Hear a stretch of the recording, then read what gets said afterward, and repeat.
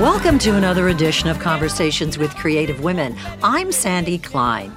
Does the name Gertrude Bell ring a bell? She's the part proper Victorian and part modern woman who traveled extensively in the Middle East and who, among other trailblazing firsts, helped establish the new country of Iraq following World War I.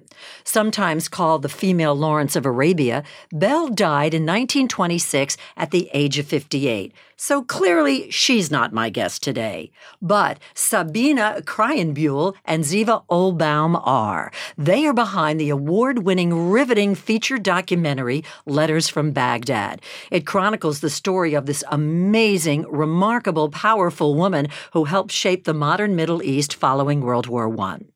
The accomplished, talented, creative women who brought Gertrude's story to the big screen are my guests today.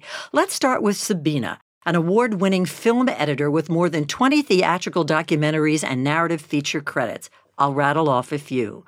My Architect, for which she received an American Cinema Editors Eddie or ACE Award nomination. Mad Hot Ballroom, one of the top 20 highest-grossing documentaries.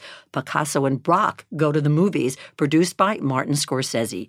Letters from Baghdad marks Sabine's directorial debut. Zeva is an award-winning producer and photographer. Her film credits not only include Letters from Baghdad, which she co-directed and produced, but also Ahead of Time, a feature-length documentary about centenarian journalist Ruth Gruber. It premiered at the Toronto Film Festival and received 6 Best Documentary awards. She was also the executive producer of the featured documentary, Renee and I. Zeva's photographs can be found in international public collections, including the Bibliothèque Nationale de France and the Brooklyn Museum. 2 of her monographs have been published by Rizzoli International. So, Sabine and Zeva, you might not be spies, explorers, or the first person to climb all the peaks of the Engelhorner Range in the Swiss Alps, but not for nothing. Your film careers put you smack in the middle of a male-dominated field. Move over, Gertrude. Let's talk about what movies mean to each of you and how you guys got involved in the business. Sabine? Well, I'm originally from Switzerland and came to New York in 1986 to study at NYU film school. So that sort of brought me to film. I was very excited to be involved in a school that was very widely known as one of the top schools for filmmaking. At the time, there was no school in Switzerland available, and I originally thought, maybe I should go maybe to Rome or London, and then I came across NYU and applied and got in, and so that sort of started my delving into film. But your appetite was whetted before you applied to NYU, right? Yes, I was an avid watcher of films. I grew up watching a lot of American movies on television in Switzerland and also, of course, a lot of the European classics. Switzerland has a tradition of showing the films in their original version, so I had an access to really the way they were supposed to be seen early on. And yes, and then I started at NYU and graduated in 90 or 91. I decided that I would like to work as an editor because I felt that was one of the fields where it was easier to actually make a living right off the bat than directing. And so I started working as an editor in fiction films and then transitions over to documentaries because I've really, really got excited about the fact of learning about a new topic with each film that I was working on. How many women were editors back in the 90s? Actually, you know what? The editing field was always populated by women. That's interesting. Yes, it's sort of like the typical thing, the behind the scenes. Yeah, you weren't calling the shots, no pun intended. Yeah. And I guess also because editing is a position where you need to have diplomatic skills because you're working very closely with the director. Sure. And you have, you're the objective voice at the table and you see the flaws and the good sides of all the material. So I think it sort of lends itself to be probably a field that women excel in. The comfortability is maybe not what what brought me in that field, but really more the fact of being right at the point of decision making. Gotcha. And Zeva? Well, I've always been really interested in people and cultures and stories and history. I have a degree in anthropology. Yes, I noticed that. So college. that's kind of an interesting background for what you're doing today, in a way. Absolutely. And I became very interested in photography during college and, in fact, traveled throughout the Middle East taking photographs during college and after college in an attempt sort of to get closer to people and tell people's stories. And that basically burgeoned into a full-time career. I had a studio on 22nd Street for many, many years as a still photographer. And did you work for anybody in particular? I was always a freelance photographer. And my work ranged pretty broadly, but I ended up actually focusing on food photography. But the thing I always did is I had my own personal projects. And one of the projects, for example, that I did a book on was cyanotypes, it's a historic photographic process. And the thing that really interested me in them was that the first person to ever illustrate a book entirely with photography was a woman named Anna Atkins, who people have never heard of. No. So that was sort of my first edging into stories about women who people have not heard of. So how did the two of you come together? Well, we were working on a film about another remarkable woman named Ruth Gruber. And the name of that film was Ahead of Time. Ruth Gruber was an amazing New Yorker. She just died last November at the age of 105. Oh, gosh. Uh-huh. And a lot of what she did, a lot of her accomplishments centered around the Middle East. So when we were up in her apartment at one point, I produced the film and Sabine edited that film. Sabine asked her if she knew of Gertrude Bell.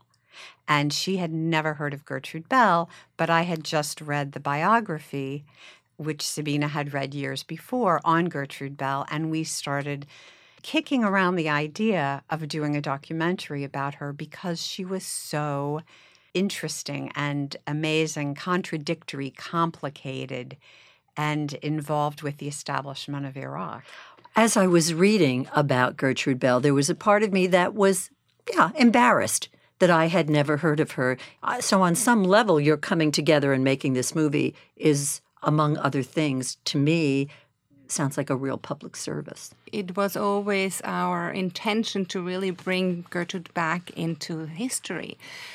Because one of the things that we noticed, you can be totally feel comfortable of not knowing her because really no one knows her. At least we found out in our research, even in England, where we were, we went to her archives that are located at Newcastle University up in the north. And on the train ride and wherever we went, every hotel we stayed in, we would ask everybody, have you heard of Gertrude Bell? And even in her own neighborhood, in the back, no one knew. Interestingly, though, she is very well known and highly regarded still in Iraq. And a lot of Iraqis know of her. In spite of the fact that has been a female repressive society. Yeah. The contrast is really kind of stunning. We've had many Iraqis, including several Iraqi ambassadors to different countries, watch the film and come to screenings, and they all knew who Gertrude Bell was, Miss Bell. They all knew who Miss Bell was. Were the stars aligned for the two of you, that you started your own company, Between the Rivers Productions? This was actually what Zeva mentioned on this film production Ahead of Time. And then it took us about 3 years to have our schedules aligning because we both, as you said, we were in different, careers and different, occupied with different things. And then we sat together and decided, let's do a fiction film and write a treatment. But shortly after we started doing that, we found out that Werner Herzog and Ridley Scott announced that they would do a film about Gertrude Bell, a fiction film. So we were... What are the odds of that happening? I know, it always happens like that. We were just sort of delving into it. But then that was actually almost like a blessing in disguise, because that sort of made us rethink about how we wanted to approach and tell the story of Gertrude Bell. And because our background is in documentaries, we started to really go back to the primary source materials of starting to read her letters. And of which there were 1,600? That's exactly. correct. She left 1,600 and also 7,000 photographs. Yes. And so we started to get very involved in looking through her letters, and then we decided actually that we didn't want to do the film just from her point of view. We wanted to include the voices of her colleagues and her family and her friends, and that was a really fantastic and interesting challenge. So we sort of went back and forth looking at her letters, and then seeing that she noted visiting certain people and talking to different people, writing to different people, and then we would explore their archives. You're an editor, you're a photographer / producer, but you've got this massive project that you're thinking about, and then you say, we're going to direct this. Yeah, it was not a question. The interesting thing is that when people say, if you knew everything that lay ahead, you may not have made that temporary choice. insanity, right? Temporary insanity. Learning by doing. Yeah. I mean, for me, it was, and interestingly enough, it was the Gertrude Bell project that I carried around for a long time, and sort of had as something that I wanted to do one day. I know from working with so many directors, a documentary really takes over your whole life, and you really must be dedicated and passionate about the story. And that was a story that I felt I was passionate that I would be able to throw myself full force into it and basically abandon everything else to do it. And so it was just a lucky coincidence that we, were together at Ruth Schuber's, and I popped the question, and Zeva had read the biography. So it was something that was on my mind, but I was waiting to find the proper project. Isn't that wonderful when the stars do become aligned and this is supposed to happen? Yes, and for me, the discussion came on the heels of this film that we did with Ruth Gruber. Mm-hmm. And there was so much about making the film, so much richness and layers to it, and also the collaboration. The piece of the filmmaking which I really responded to was the collaborative effort, because as a still photographer, running my own studio, of course, I worked with lots of people. But it is solitary. But it's very solitary. Yeah. I mean, I had assistants and food stylists and prop stylists, but I was very attracted to the idea. Sabine and I knew that when we worked together and on ahead of time, even though neither one of us was the director, there was the director, Bob Richmond, of course, was obviously in the mix to a great extent. But we were able to work together on that film in a really cohesive way, as though we had been working together before and we'd never met each other. Does that surprise you, or is that under the umbrella of females are really amazing? Well, kind of. Well, I think one of the things which you just can't fake and you can't force is that we have the same aesthetic. And we pick the same clips. And we started to see that when we were working. So that maybe you guys might have been separated at birth. Possibly. Because actually, now that you were saying that, I was just thinking back, my best collaborations as an editor were with guys.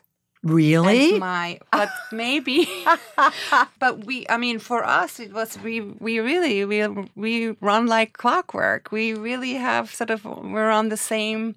That's so interesting. Yeah. But, I want to share with you that I recently interviewed a one-time producer who recently directed her first feature film and was so excited about it, has her own company.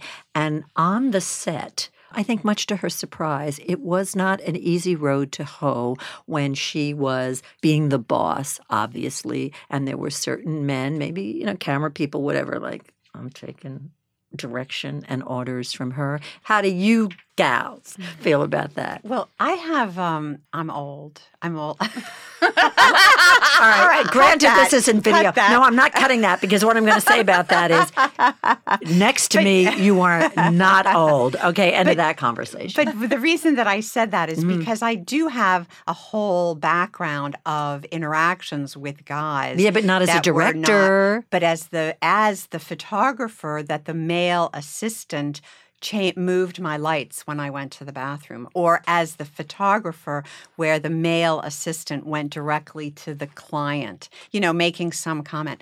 I also had the experience of going to take my film to a lab and for the lab to take down the information and say, okay, who's the photographer?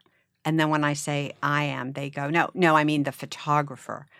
So I'm quite able and ready to blow them off. Totally. We had situation when we were filming the interviews where we got a little bit of pushback from an art director or from, people or from guys.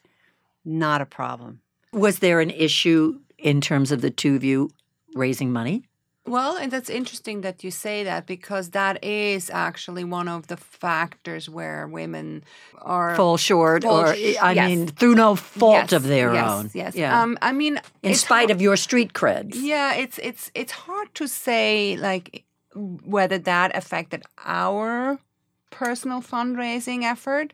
I don't think so. I mean, we got money from the National Endowment for the Humanities. We got money from the New York State Council on the Arts. Right. And we did a Kickstarter campaign. So those were sort of very, how shall I say, they were not gender neutral. Yeah, they were kind of gender neutral, but I don't know. We were very fortunate. Yeah. I mean, for one thing, we began the project without having a clear sense of the funding. Okay, but you just knew you had to do this. Exactly. I mean, it was something you just couldn't tamp down. Exactly. Yes, absolutely. But we were really fortunate in that we connected with people that were so phenomenally generous. And, we were really able to maneuver the way through the fundraising pitfalls.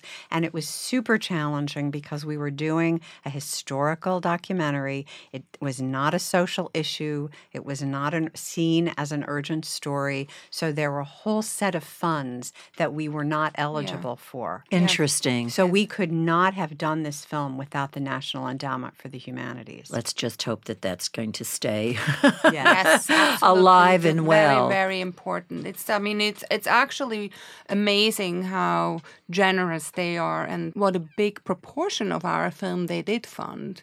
They're probably one of the biggest funds, but it's also one of the hardest to apply to because, you have to do like a 75-page dissertation. Yeah.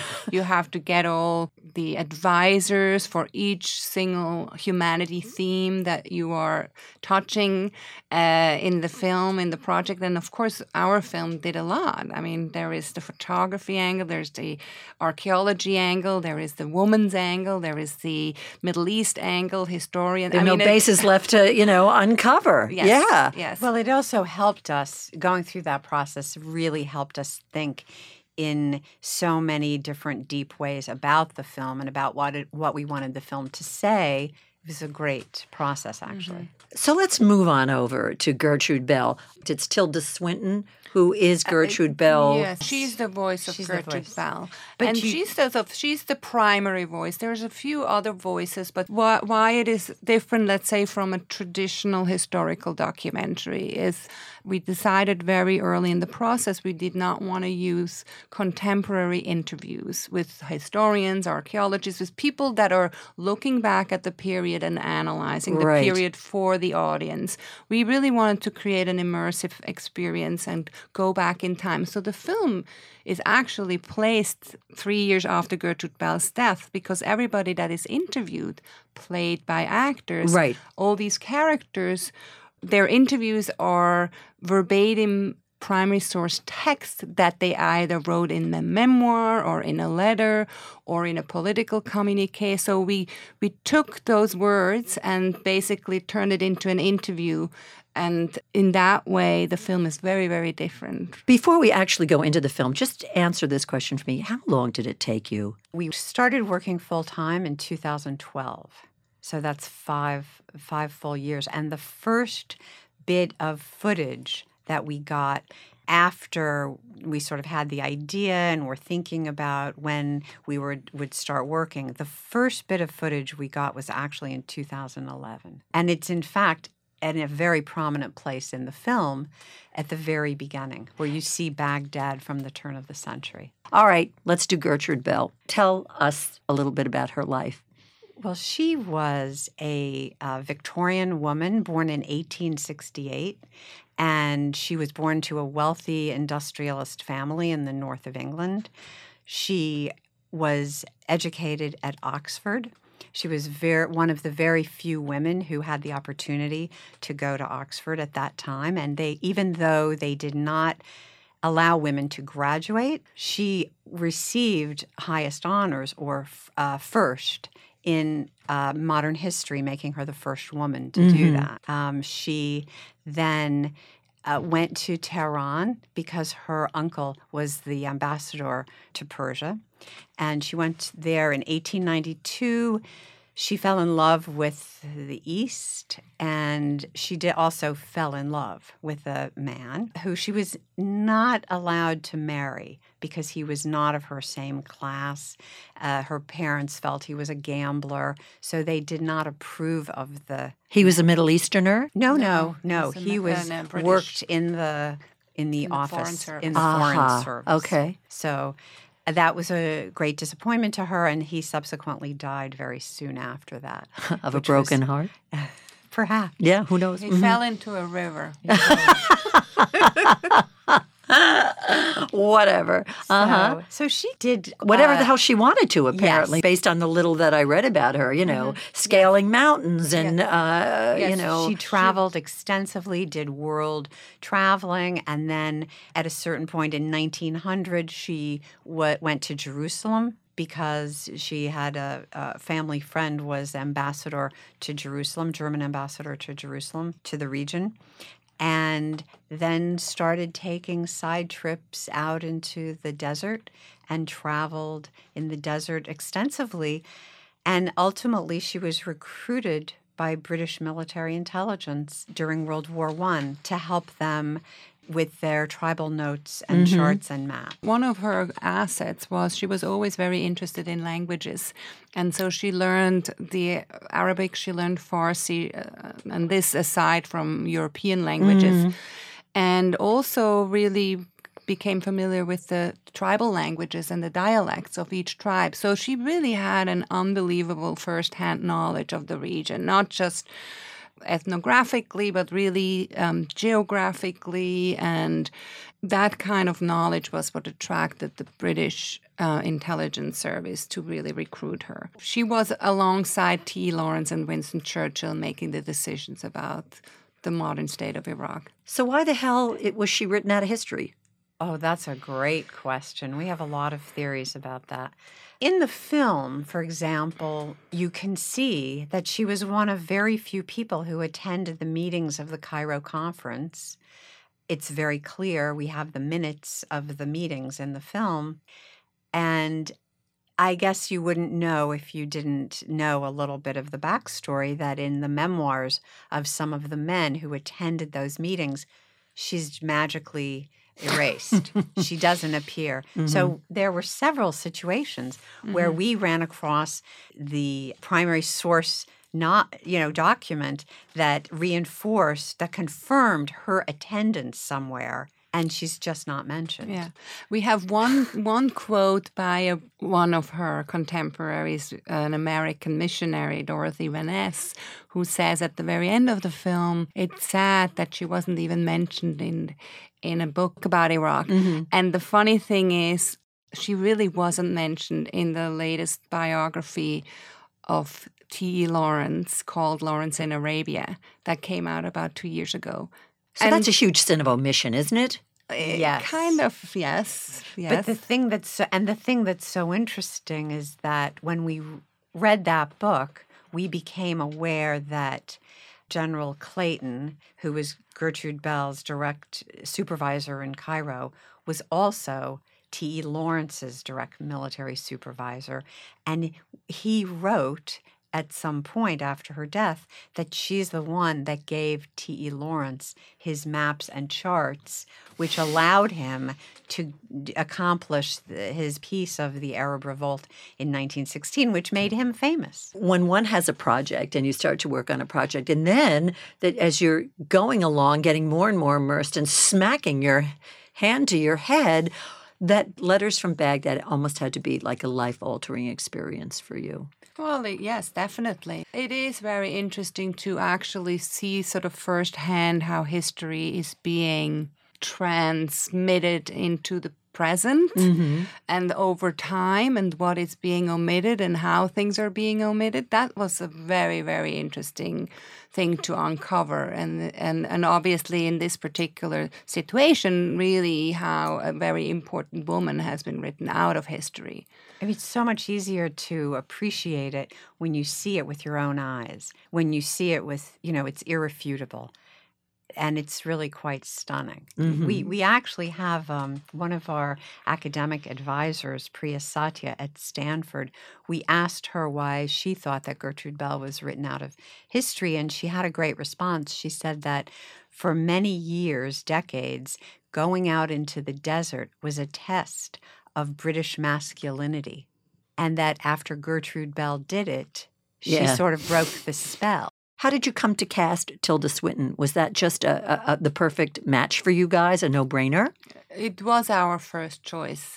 I mean, she doesn't appear in the film. Right. It's just her voice. But when you look at the photographs of her and Gertrude Bell, they really look very much alike. So one of our executive producers introduced us to her, and it happened that she had been cast for a film about Gertrude Bell as Gertrude Bell 10 years before we approached her, and that film unfortunately never came to be. Did you know that? No, we had she no told idea. us when Isn't we that actually crazy? were there recording with her. She said it, and so she was very excited and knew about Gertrude Bell and was happy to be part of this project.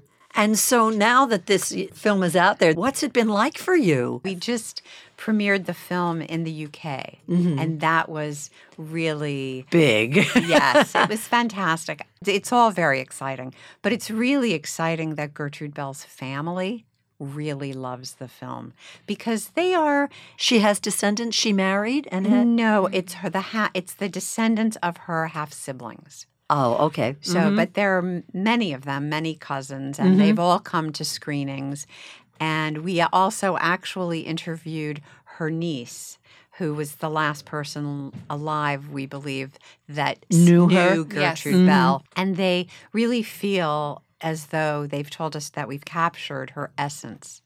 And then it's all really exciting when Iraqis see the film and they feel we've captured the history of their country.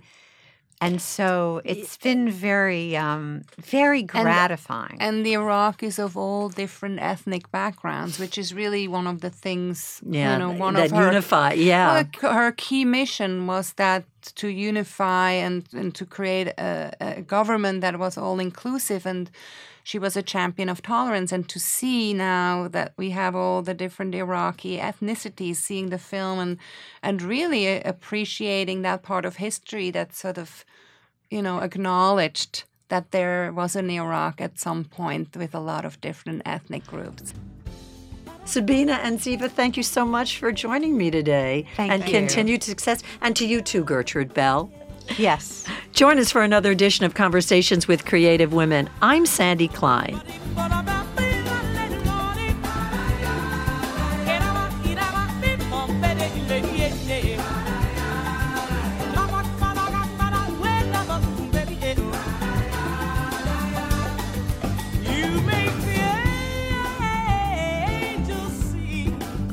In celebration of the joy